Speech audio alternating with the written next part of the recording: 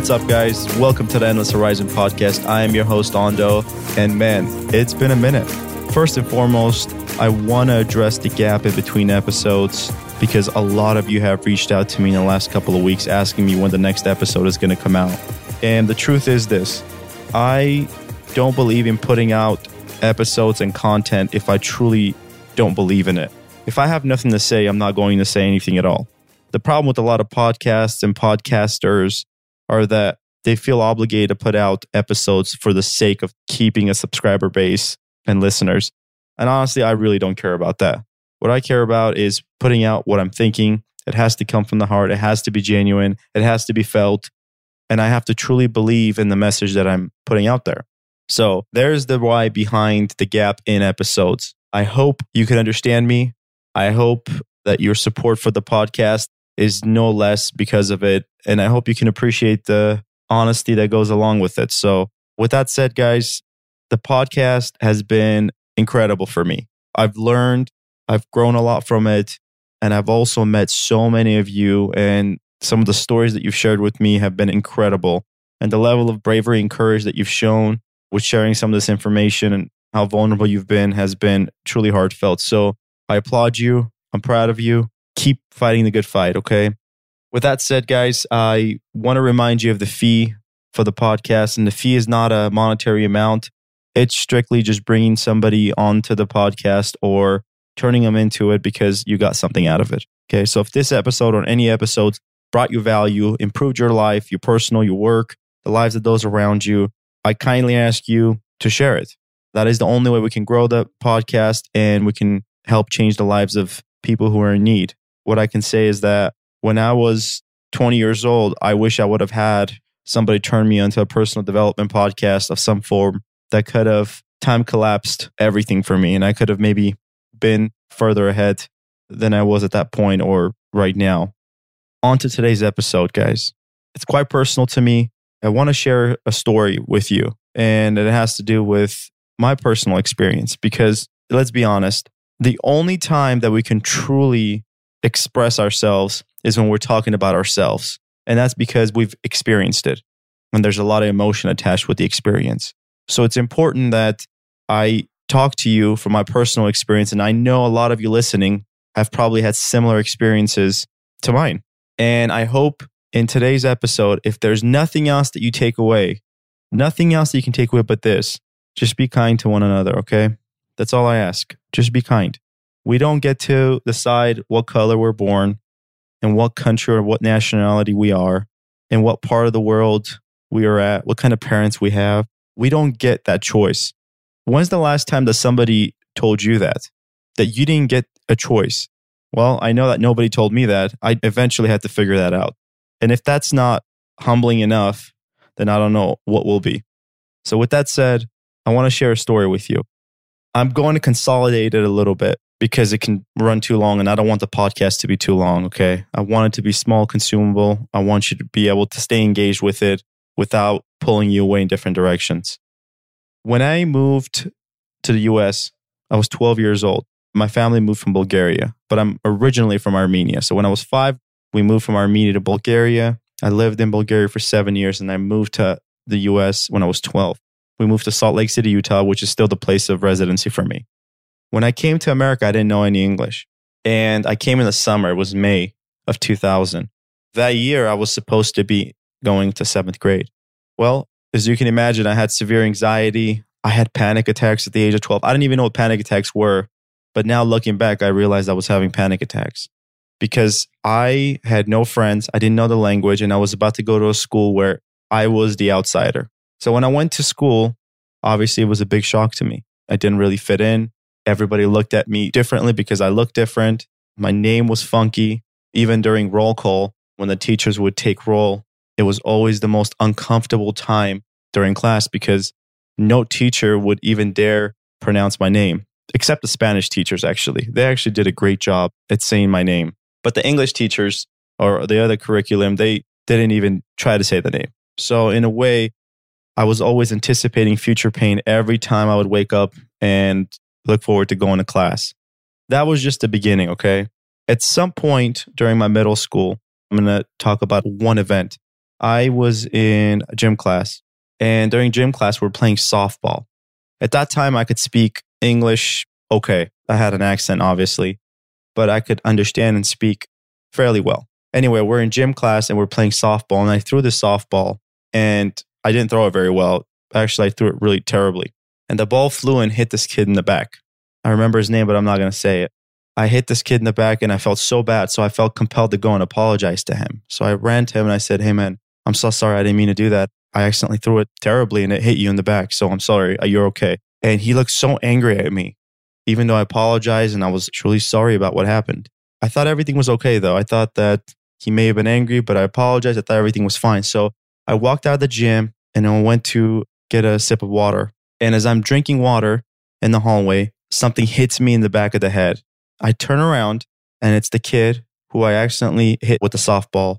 It's this very same kid. He had chucked the ball on my head while I'm drinking water. And he looked pissed. His eyes were red. He looked angry. He was ready to fight. At that time, obviously, everybody in the gym knew what was going on. So as you can imagine, that as he was coming out to throw the ball at me, everybody in the gym knew what he was about to do. So they came out with him. So here I am. I didn't have any friends in gym class. Nobody. Just a little foreign kid who can barely speak English. And here's this guy who's very popular in school, comes out, hits me in the back. And I'll be honest, my thoughts were, I really didn't want to fight because I was afraid that all of his buddies are going to jump and beat me up too. This was actually 8th grade.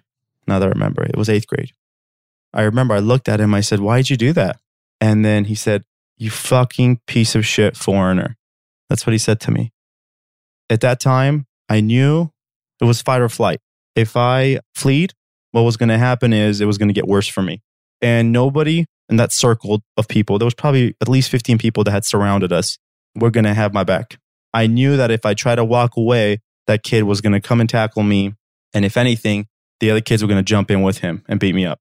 So in that moment, I grabbed this kid by his neck and I threw him against a wall. I didn't want to fight, but I realized that the only way that I could subdue this person or control the situation was to go on the offense when everybody was against me. I'm not telling you the story to feel sympathy for me, by the way. I learned a lot from this interaction, but this was one of the most monumental moments in my life where I felt like I grew up the most. Anyway, I threw this kid against a wall and I held him in a chokehold against a wall. And then I dropped him down to the ground and I put him in a little arm bar. And then I said, do you give up? And I asked that 3 times. I remember I asked him 3 times because I could tell that he didn't want to. And then he said yes. And then I let him go. Here's the thing, guys. That interaction lasted maybe 30 seconds. But during the 30 seconds that conflict and fight was going on, the crowd around me, the people in that gym, kept yelling, chanting, beat that foreigner, beat that foreigner, beat that foreigner. They kept saying that. And I had nobody to defend me but myself. So I knew that if I didn't stand up for myself, nobody was going to. Matter of fact, everybody wanted me beaten up.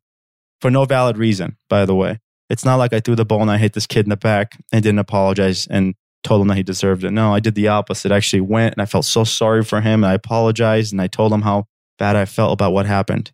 I did the right thing, but he still chose to come back and cause an altercation. And it wasn't because I hit him in the back, guys. This was another scenario. This was ethnic related. This had to do with my race and who I was and what I looked like and what kind of name I had. What I want you to think is this. You've probably had situations like this happen to you. The lesson here is this. If you don't stand up for yourself and go on the offense, that might be the end. The abuse, the bullying, the racism, bigotry will continue. Sometimes that is fighting the good fight. Because if you don't fight it, guess what's going to happen? The fight's going to come to you. In this scenario, the fight came to me and I had no choice but to defend myself at that moment. There was no other way. If I turned my back, he was probably going to tackle me and punch me. So either way, I was going to get into a fight. So I decided to go on the offense at that point because that was the only way that I could show not only my strength, but my will to survive in that moment. Because to me, I thought I might not survive that. I thought that everybody's going to jump in. But the moment I put this kid out is the moment that the crowd stopped chanting. And guess what happened after that? As I was walking the hallways the next day, kids were coming up to me and saying, I heard you beat up so-and-so. I still remember his name. This kid got deported back to Canada for selling drugs, I guess. I mean, what more can you expect from an individual like this, by the way? If this is what he was raised to behave like at the age of 13, 14, you can imagine where the trajectory of his life led him to the point where he got deported, which is very sad. But back to the story. Now, all of a sudden, this foreigner that everybody wanted beat up was the person that they were talking to as if I'm some kind of a hero. And you know what I thought at that moment? How disgusting. Pathetic. You know what I thought in those moments? That I can't wait to see what these individuals look like when they grow up and what they do in their life. You know what's interesting? 14 years later after high school, so I'm 32, so it's been 14 years since I've been out of high school. And a lot of these people that came from my middle school went to the same high school. So I see some of these people, the very people that were chanting against me, calling me names, the very people that were friends with that dirtbag, the very people who wanted me harmed. You know what they do for a living now and what their life looks like? Well, let me tell you, their life sucks. And I'm not telling you because that's what I want their life to look like. No, I want them to have a good life, man. I really do. See, when you wish something bad on somebody, what you're doing is you're telling the universe that you don't deserve the good either. So when somebody does harm, somebody who causes pain, the best thing you could do is wish them healing. But the reality is I've seen some of these individuals and their life really does suck. The job that they're in sucks. Their relationships suck. And you could see the dissatisfaction in their eyes and the shame that they carry. And you know what? There is no greater pain than that internal pain that's everlasting. I don't need to do anything to harm them anymore. They've already harmed themselves enough. And that is a lesson you guys need to understand. That when somebody causes you pain and suffering, yes, it hurts. Yes, it's not pleasant. Yes, it's not right. But the truth is these people are suffering at a greater level. That's why they're doing that. Now, I'm not saying you tolerate it or allow it. No, you have to stand up for yourself and you have to stand up for others. By the way, the greatest good you can do in this world is when you see injustice being done to somebody, you being that person who stops it. Don't be a bystander. If you see somebody getting bullied, you do something about it. If you see somebody getting abused, you better do something about it. Because if you don't and you're observing it, you're just as bad as the abuser.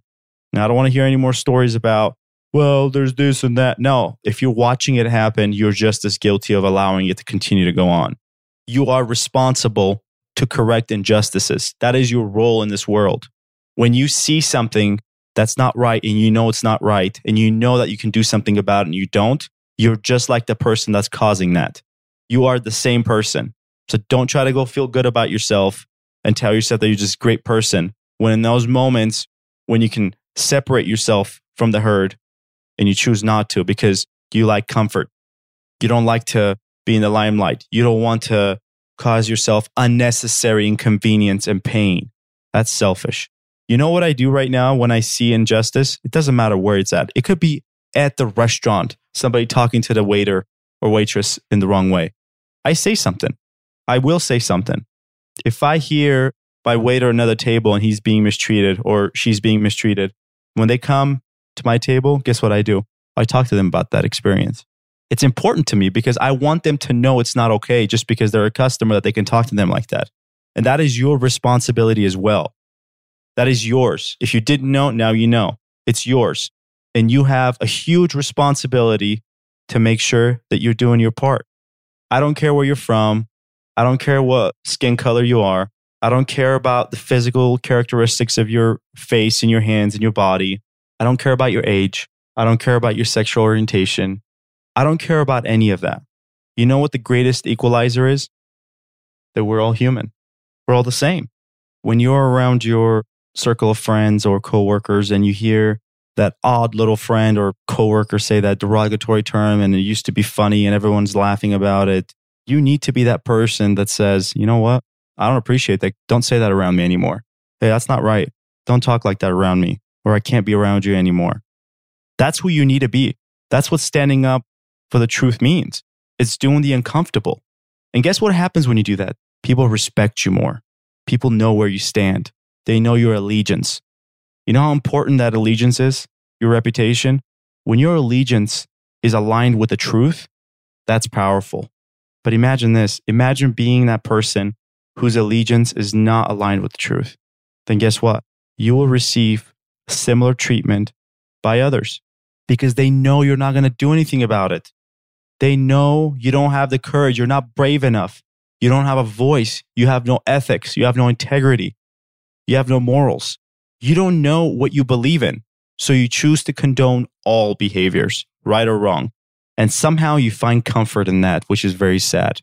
Listen, I can't tell you how to live. I can't tell you how to think. I can't tell you or force you to do any of this stuff. All I can do is share my experience and my thoughts, and hopefully something resonates where you take action and you become a force for good. More of the world is good than bad. There's no doubt about that. My experience in Bulgaria and the US, I wouldn't trade it for anything. I've been through a lot. But so have you. And most of you have been through a lot worse than I have. So who am I to say that my experience is more painful than yours? It's not. But my experience relative to my life, it's the most painful.